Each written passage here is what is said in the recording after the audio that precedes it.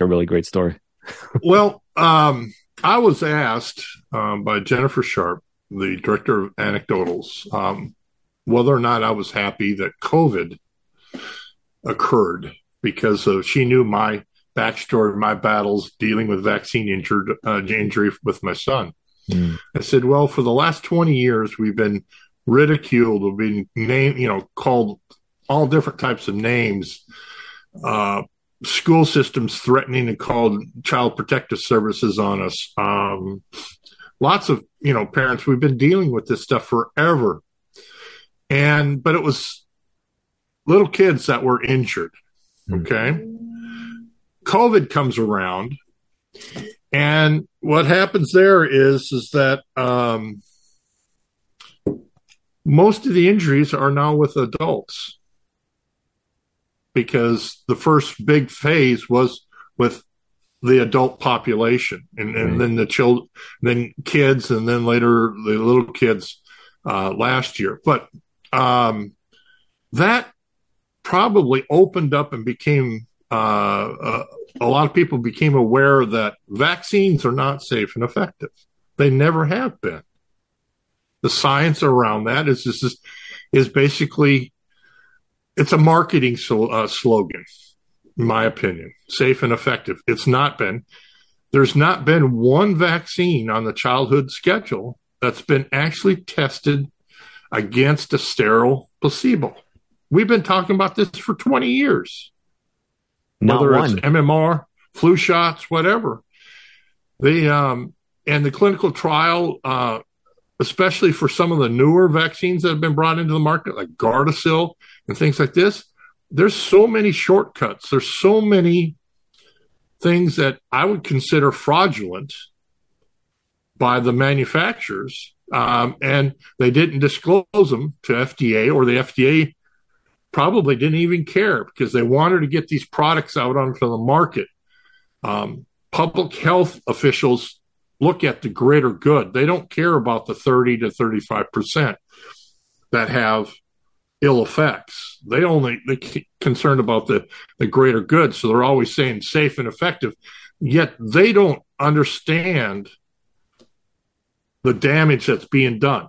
Now comes COVID, and we were out there at the beginning and saying, wait a minute, you're rushing a development that normally takes 7 to 10 years. You're putting it in less than 6 months or 8 months. You have very little, if any, animal testing, and that failed, what was done. Previous attempts have shown this to be a disastrous outcome. And you're now going to require people to get something without long-term testing to tease out autoimmune disorders, fertility issues, and a whole bunch of other things that are traditionally done, in the 7 to 10 years. We can kind of determine if a certain population set is going to be having an adverse event 2 to 3 or 4 years down the road. It never happened. But Jennifer's question, it kind of caught me off guard a little bit. And I said, well, I'm not happy that COVID happened, but it did bring more awareness. And sure enough, now the adult population is aware of vaccine injury. It is not as safe as marketed. The injuries are more prevalent, and but we still have the deniers by public health officials that things happen. I mean, our medical doctors, they keep denying vaccine injury because if it doesn't occur in their office after 2 minutes from administering the vaccine, it doesn't exist. Okay. But, you've spoken to several members, and I thank you very much for taking the time to do that. It's my honor. Yeah. The people are, they might take a day or 2 days, and all of a sudden they've got weakness in the legs, or they can't use their legs, or they've got neuropathy, whatever, in their hands and arms, and stinging, or whatever the case may be, or they have trouble standing up. They have neurological disorders after a few days. These things happen, and they're happening very frequently now. But a lot of the population is, they're still scared that COVID is so deadly. You had cable news had these death counters, on all their TV. It was just, I talk about that all the time, and I play the thought exercise. We had the little counter in the corner on all the major news channels. This many people died today. This many people got infected today.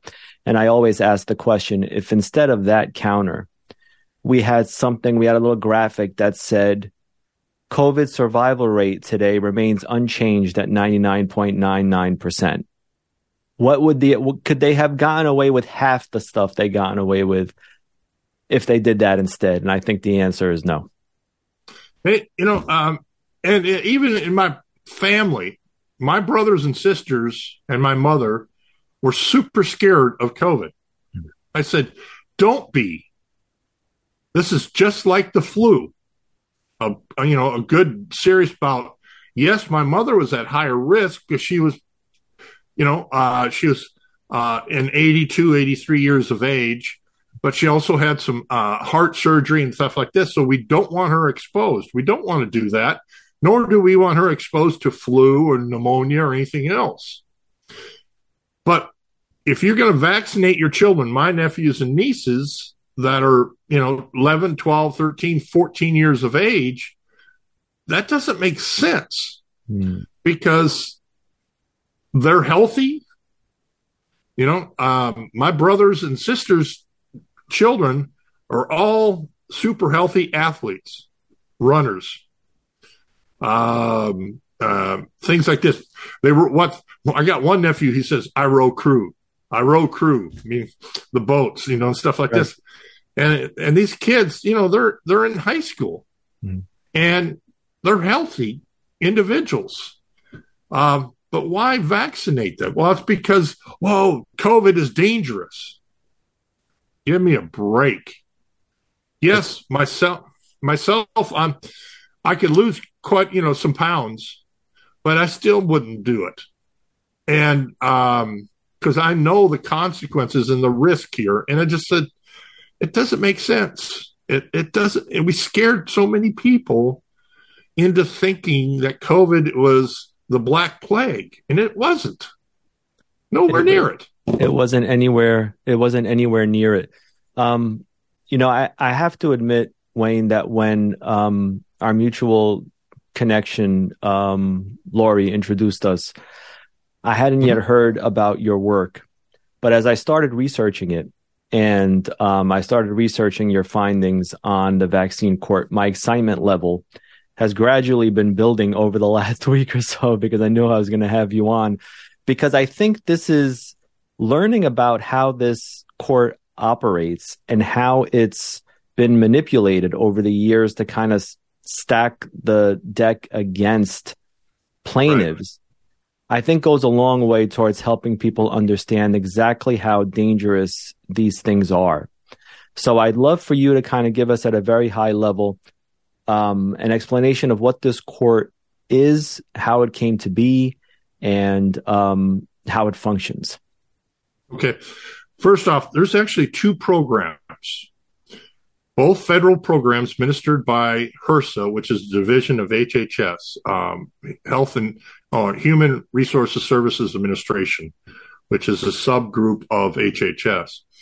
The vaccine court, or the National Vaccine Injury Compensation Program, which was enacted in 1986 and started October 1 of 1988, is for the traditional vaccines. It started out being for 7 vaccines: measles, mumps, rubella, which is German measles, diphtheria, pertussis, tetanus, and then the oral polio at the time. And that's where it was. It was moving, and it was actually a very fair, equitable program in the first few years. And you could see it in the decisions, because there was a lot of parents who lost their children to the DPT, were either severely injured or that died. And they were fairly compensated for that. Those who developed seizures were very compensated, and therefore lifelong care of medical expenses and everything would be included, and they were going to be compensated for that. SIDS was actually being compensated. There was quite a few cases where parents lost their little babies or toddlers, and the court recognized it. Our federal government recognized SIDS as an injury or from vaccines. And mainly it was from hepatitis B or actually, and then DPT at the original part of that. So we were going along, and it was a fair, equitable, and efficient program. Then pharma got involved again and basically reached in and used the Secretary of HHS at the time, Donna Shalala, under the Clinton administration, and removed seizure disorder as a known injury, and moved all these where they were going to be conceded and compensated to where now you have to prove without a shadow of doubt vaccine injury. It's very difficult to do. Because now what was the criteria before? There was of the 7 vaccines, there was established what they call known vaccine injuries, and it was created what we call a table. This table, if you had a vaccine that caused this injury within this time frame, based on all the medical literature, based on what Institute of Medicine, IOM at the time, incorporated, you would be eligible for compensation. And it was fair. It was equitable for most. But then Secretary of HHS, she reached in and took residual seizure disorder out of the program. And from there, it just flipped. The vast majority, several thousand petitions at the time, in 1993 and 1995, moved them from conceded cases where they'd be compensated. Now you have to prove it.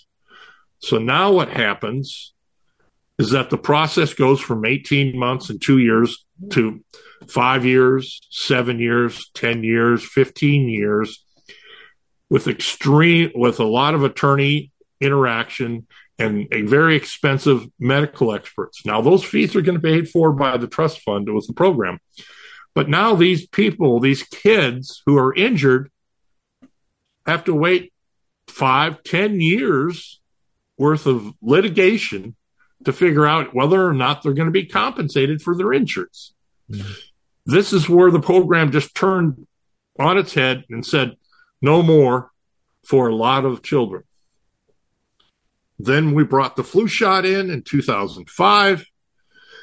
And what we have for the last 5 to 6 years now, my analysis of all the decisions, 96% of all compensated cases are for adults. Children have been thrown under the bus. They're no longer being compensated. The court doesn't care. The program, our government doesn't care for vaccines for injuries for children. Why? Because we believe we need to get every child vaccinated. If people knew the truth of what's happening in the childhood vaccination schedule, they wouldn't vaccinate their kids, or at least wait until they're older, where their immune systems have grown up. I would encourage as many as possible never to vaccinate anyone under the age of 3, at least till 3. But, we'll go from there. So you have this MVICP or vaccine court, if you will, and this is where we are today. We're compensating adults for shoulder injuries and Guillain-Barré, modern-day polio, if you will. That's it. Now you have COVID. COVID comes into play. And this is where I've been saying this before COVID. It exposed what we call the PrEP Act and the Countermeasures Injury Compensation Program. Now, we can spend hours talking about the PrEP Act, and I'm not really going to go much into that. But the Countermeasures Injury Compensation Program, which was established in 2010, our government was embarrassed by what happened when they released and fast-tracked the H1N1 vaccine back in 2009. The H1, the bird flu, avian flu, whatever they want to call it. Right. When they released that vaccine, it created or caused a lot of injury to a lot of people. Normally Guillain-Barré syndrome, GBS. Okay. Congress had to do something, so they created this countermeasures program, but they didn't do anything with it. They didn't fund it appropriately. They didn't staff it appropriately, but it was designed to treat regional outbreaks. Maybe we have a major hurricane, and then you have disease that runs rampant for a couple of weeks afterwards. Then the government would provide countermeasures, treatments, medicines, vaccines, whatever, to treat those outbreaks. Okay? That's what it was designed for. But it was never designed for a nationwide, long-term pandemic. Because, contrary to a lot of people thinking, I submitted some FOIAs and I received some information back. They were not even, our government wasn't planning on compensating the COVID vaccine injured people. When you only last year budget $931,635.36 for compensation for COVID vaccine injuries, you're not planning. That's insulting. Not even $1 million. Okay. Whereas over in the NVICP, those who are severely injured, frequently they can be awarded compensation in the amounts with annuities to take care of lifelong care and all that. Several million, $4, $5, $6, $7, $8, $9 million.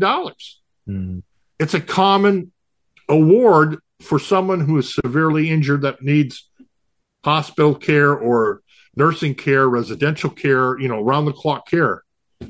Now, you and I have spoken to a couple friends up here in Minnesota. One, she's confined to a wheelchair. She's going to require a lot of care for the rest of her life. This compensation program doesn't provide that. And not just the dollars, they never had staffing. They didn't staff. They don't have people processing petitions, medical review, meaning doctors and nurses that look at the documents to determine yes, what, or no. And it's really embarrassing. But the countermeasures injury compensation program, it really isn't a compensation system. It's a medical expense reimbursement. So one of the things that people have to understand, and it's really frustrating, pain and suffering is an American legal process. If you're injured, we award you personal injury of some sort in the legal system, personal injury for pain and suffering for your injuries occurred by whatever means. Okay. In this CICP, there is no pain and suffering. You're awarded medical expense reimbursement, job wage loss of up to $50,000 a year. So someone who's making $100,000 or $200,000 and no longer can work, doesn't make sense. They're not made whole.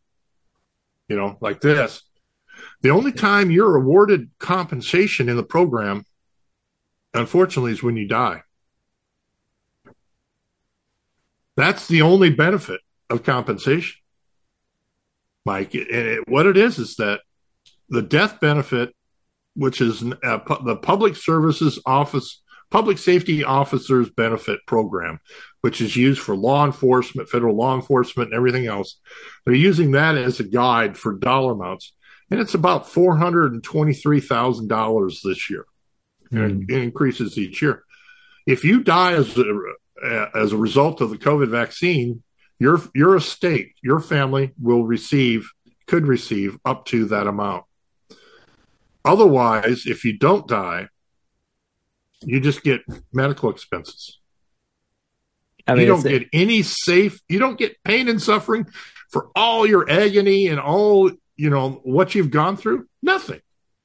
Obviously, it's not a serious effort. I'm fascinated with this idea of indemnity for these big pharma companies. Can you tell us a little bit about how that came about way back when? Okay. In the National Vaccine Injury Compensation Program, when it was originally being debated in Congress, 1983, 1984, 1985, the pharmaceutical industry basically lied to Congress, and they said, we're going to go out of business. We can't afford continuing making these vaccines because of lawsuits. Well, they didn't tell people that, yes, they were losing lawsuits, but they were then winning most of them on an appeal. So, there was a lot of deceivement there. But so the program was put in where they would not be sued. They would not have liability. They would have be immune to product liability for what we call defective design, the injury of this vaccine.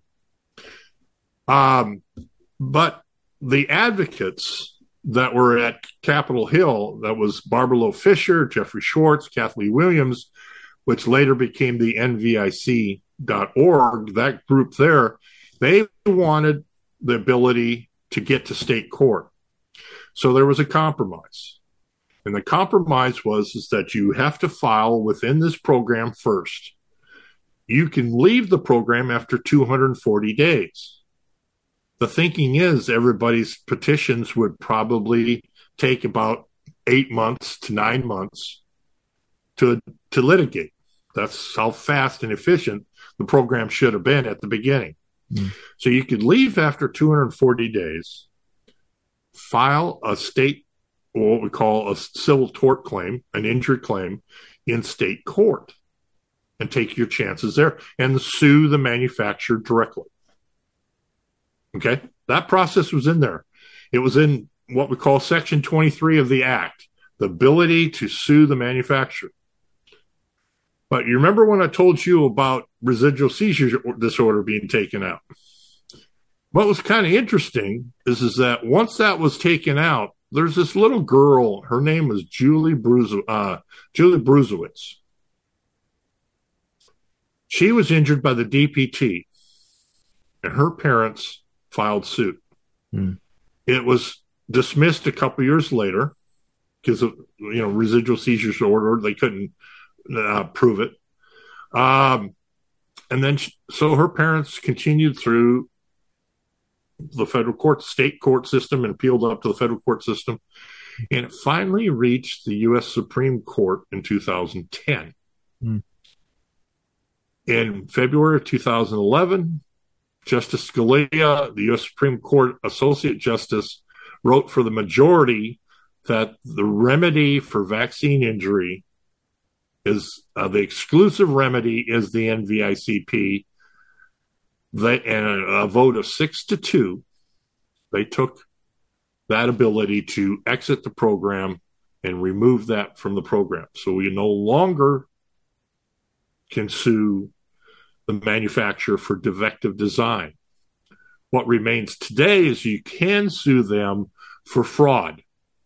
The problem with that fraud case is that very the hard to burden prove. is so hard to prove, and you're not going to be able to afford to do it on a single case. This is where you're going to need a group of attorneys and a whole bunch of plaintiffs, and somebody's got the key to Fort Knox to go in there and pay for it, because it's going to take 10 to 15, maybe 20 years in court. And hopefully you don't get the motions to dismiss and get discovery. This is how Merck got caught with Vioxx. This is that you got into the discovery phase and you could see the internal documents of what they did. That's the hope with fraud is that you can see what's happening. I do know that they're trying to do this with Gardasil right now. And it's a fraud case, but it's a lot, hundreds of cases. Many different attorney firms are involved in this, and it's against Merck on fraud, what they did regarding Gardasil injuries. So you have pharmaceutical industry is basically is immune to lawsuits because of injuries, and that's where it is right now. Well, what about the role that insurance companies played for a long time? Because as you tell it, when these companies had to compensate for vaccine injury, it didn't come out of their pockets. Their insurers paid for it. And then at some point, insurers said, wait a second, we're not going to be able to continue in this business. Right. And what that was is that in the early 80s, the DPT vaccine cost about $1 to produce. Okay. Once the lawsuits started coming through and the initial lawsuits were awarding damages, and there wasn't that many. There was just, there were a few, and they were awarding multi-million-dollar damage awards because you have to provide care, for that child for the rest of their lives.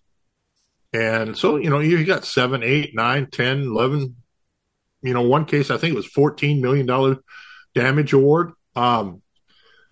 The property casualty companies or the malpractice insurance, I wouldn't say it's malpractice, but it's the insurance companies that they go back to their customer, which is the manufacturer, and say, hey, we got to increase the premiums. So what happened was from 1980 to 83, the cost went from about $1 to produce the DPT to a little over $11 per dose.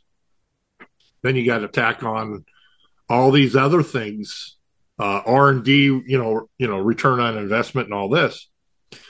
And it got to the point where then the insurance companies were saying, we're no longer going to cover you. We're dropping you as a client. The pharmaceutical manufacturers saying, okay, wait a minute. We don't want to be dancing here without someone covering our backside. And sure enough, because they didn't want to be subject to paying out a multi-million-dollar jury award all by itself. They wanted the insurance company, to provide some of the coverage and et cetera, et cetera. So that forced the hand of the pharmaceutical industry. And then they go to Congress and said, hey, we need help. We're going to get out of this business. Even when they passed the legislation, most of those manufacturers they got a consolidation of manufacturing process. So it didn't matter. They were going to get out of the business to begin with. They wanted the excuse of Congress to allow them, a little political cover here and stuff like that. So it seems interesting to me, right? Because the old adage, follow the money. If these products were really safe and effective, why would insurers have to roll back their coverage? I mean, that seems to me to be where the most telling aspect of this story is. Why would insurers want to get out of this business if these products were profitable to insure? Well, but when they started awarding damages, then they didn't become profitable. And the insurers just said, we're not going to be writing these big checks on behalf of our client, the pharmaceutical industry, and pay these plaintiffs. They wanted to get out of that business. That forced the insurance, the manufacturers to say, okay, we can't produce. We're not going to continue to produce without insurance coverage for our losses. It's the manufacturer that with Hannah Jula Bruzewitz. Julie was her middle name. Hannah is her first name. I think it's called Literally was the name of the manufacturer. They stopped manufacturing that product 6 months after she filed a petition in the MVICP. But I don't believe it was a direct result. It's just that they were going to get out of the business. You started seeing a consolidation of manufacturers to where you have monopolies. I mean, we used to have 5 companies that produced the measles vaccine by itself. By the way, the measles vaccine as a single vial was very safe. It really was. There wasn't that many known injuries. Okay, we think. The data is kind of, a little cloudy. But when it's combined with the mumps and combined with the rubella and the manufacturing process, where now you got to add all these adjuvants and these other toxic elements into it, then that's when it really became very toxic. That's what injured my son, was the MMR. I'm glad you brought your son up. I'd like for you to talk about him, if you would. Okay. Nick, who was vaccine injured, his twin brother Austin were born in October of 1997. They were actually born 10 days apart. Austin born first. He was a little impatient. And then Nick didn't want to be born. He just laid back, and and then 10 days later he decided he wanted to be born. And the doctor said, let's do it. At the age of 13 months, we took him in for the vaccination. We didn't vaccinate him prior to that. Okay. And at 13 months, we took him in and got the MMR. Austin, he cried for about 2 minutes. Okay. No big deal. And then he was fine. Nicholas had a severe reaction, screaming, crying, immediately red flush of the face and the body, arching of his back. Almost instantaneously. Almost instantaneously. And what we looked at, we figured out a couple of years later, that's the telltale signs of encephalopathy. The beginning of what can be an encephalopathy episode, meaning a brain injury. His body reacted. Now, why is that? They were not identical twins. They're fraternal twins. But what was the difference? Well, this is the nature of science here. We'll never know these things because we don't want to go back in and look at what caused vaccine injury, because most of medicine, public health, refuses to acknowledge there is vaccine injury. So the thing is, so Nicholas was injured, and he was, for the next 2 weeks, he was continuously crying and screaming and vomiting and high temps, everything like this. And as new parents, our doctor said, give him a little baby Tylenol to help. It sounds more serious than a baby Tylenol case. Yeah, well, we now know that Tylenol is the worst thing you can give these kids, especially when you think you have a reaction, because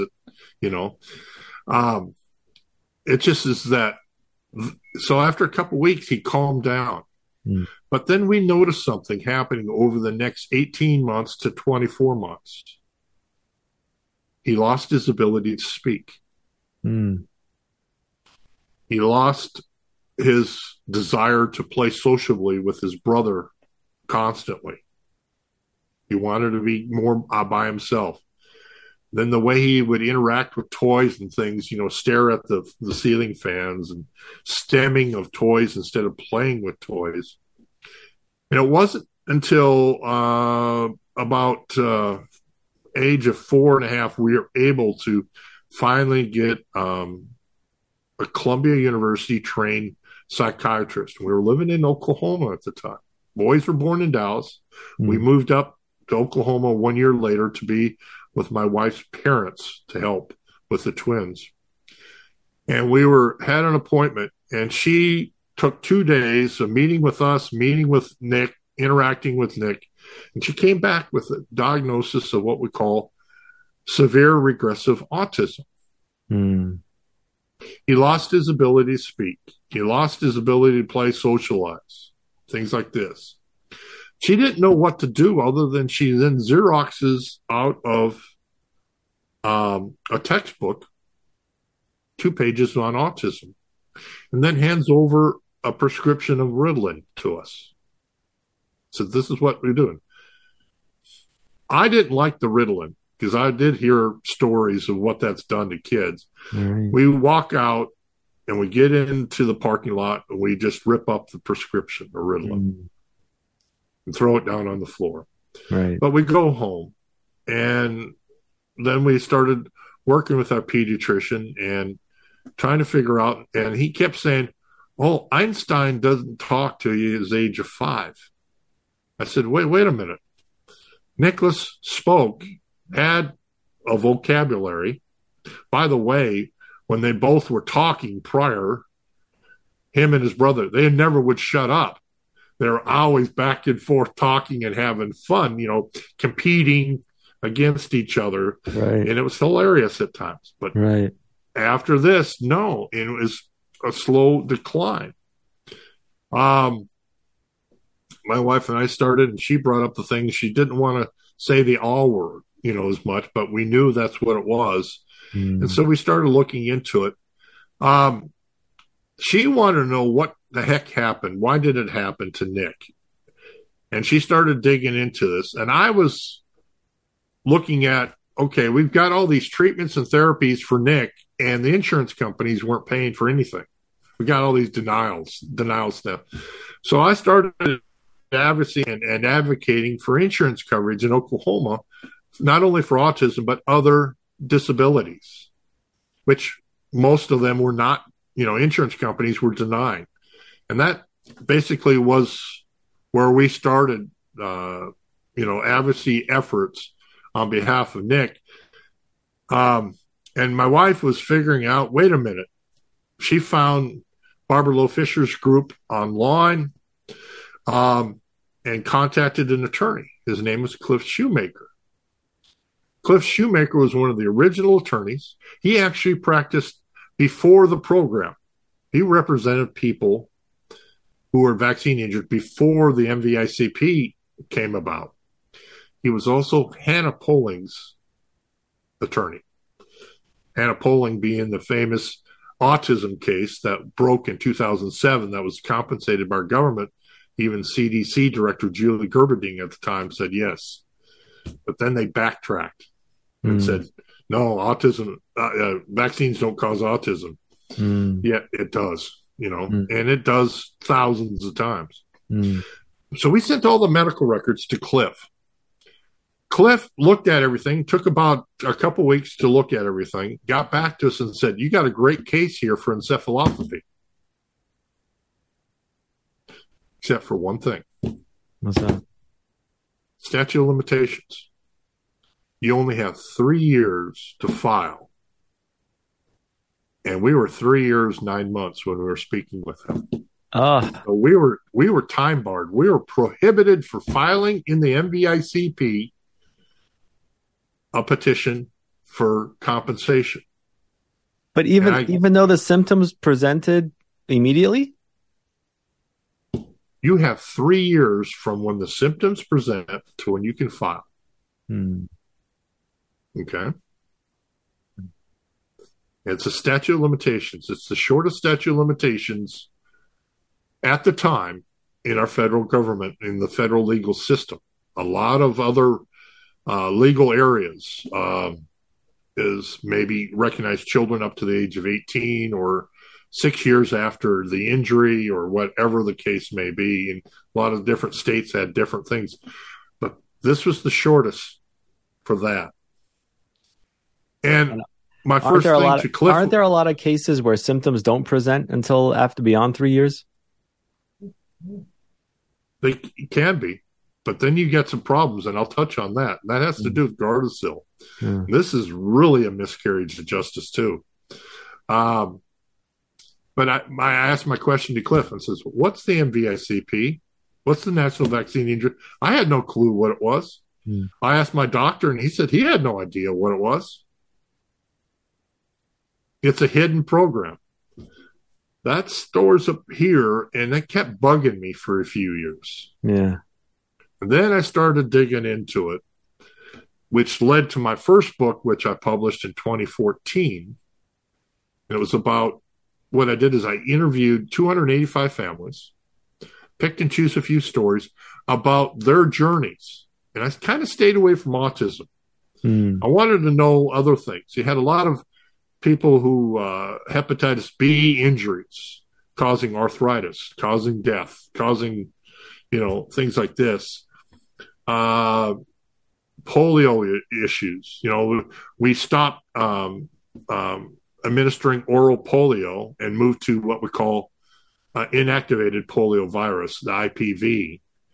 And that created all new sorts of injuries. Oral polio just basically created polio injuries. IPV created other types of injuries. And so I wanted to know about that. Got into Gardasil, and this is the one that is just extremely frustrating.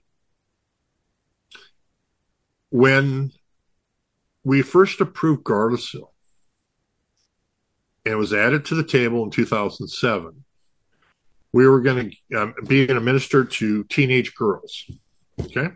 12, 13, 14, 15 years of age, right? It's kind of strange between two guys talking about menstrual cycles here, but this is what it's going to be about. Well, we're really talking about vaccines.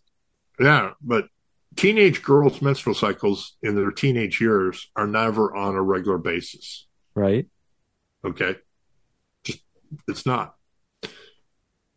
They get the vaccine, and then when they reach the ages of 21, 22, 23, maybe a little bit later on, they're thinking about starting a family. Right. They find out that they're sterile. They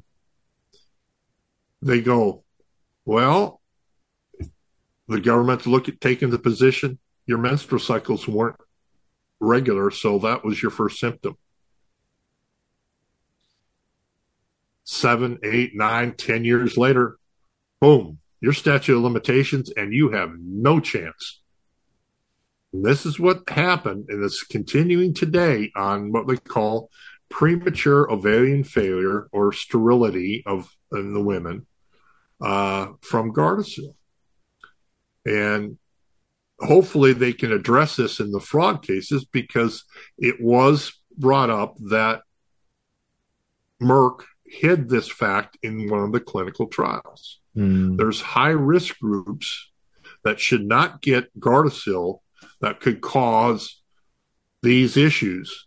Those who are taking certain types of antidepressants, certain types of acne medicine. Okay. So it's frustrating. What you see is that you have pharmaceutical industry does their own thing, and our regulators don't regulate. They just accept what's there. CDC, FDA, they don't care. Just tell us what it is, and then we'll look at it and approve it. But they don't investigate. They don't have any oversight when they're conducting clinical trials. It's the way it's set up, and it's frustrating. We spoke at the top about vaccines broadly. Are there any that are safe if someone is starting a family now? What would you recommend? And perhaps importantly, where would you point them in terms of resources, information that's unbiased and it helps them make an informed decision? That's a tough question to answer, because if I answer it, somebody might take it and say this is gospel. Right. And all the standard disclaimers apply. We're not giving medical advice. You can go out and do your own research, that kind of thing. Right. There is a lot of evidence to show through looking at clinical trial data that a lot of the vaccines given to our kids at very early ages, before the immune system is completely developed around the age of 3 and a half, could cause problems. So, we had that one study. William Thompson, CDC, even was a whistleblower on it and brought it out, that the autism risk to African-American boys in the Atlanta area was 4 times greater if they were vaccinated before the age of 3 than after 3. That sounds pretty convincing to me. Yeah. There's a lot of science that concludes, yes, that's true. I don't believe that any woman should be vaccinated while they're in their childbearing years. Mm. Okay. There's no science to prove that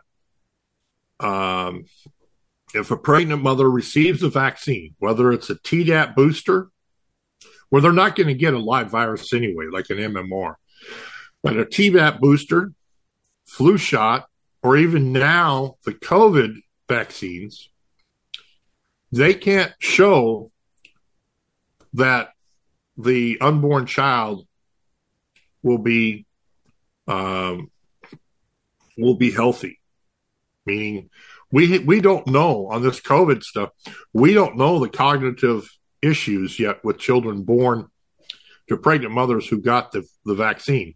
But we do know that a lot of it was a huge uptick in stillborns, miscarriages, and whatever else you want to call it in the first trimester to women who received the COVID vaccine. And we also know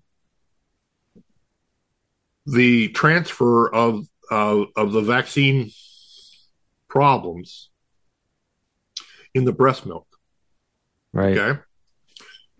But then when you look at autopsy data, we notice that especially in the COVID stuff, we see spike protein, everything concentrates in the testes and the ovaries and pancreas and a few other places.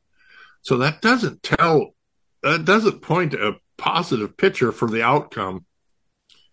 I'm worried about fertility. Males who get vaccinated, especially boosted, and then father children a little bit later on, will that transfer from the sperm to the egg to the child? We don't know that yet, do we? Mm.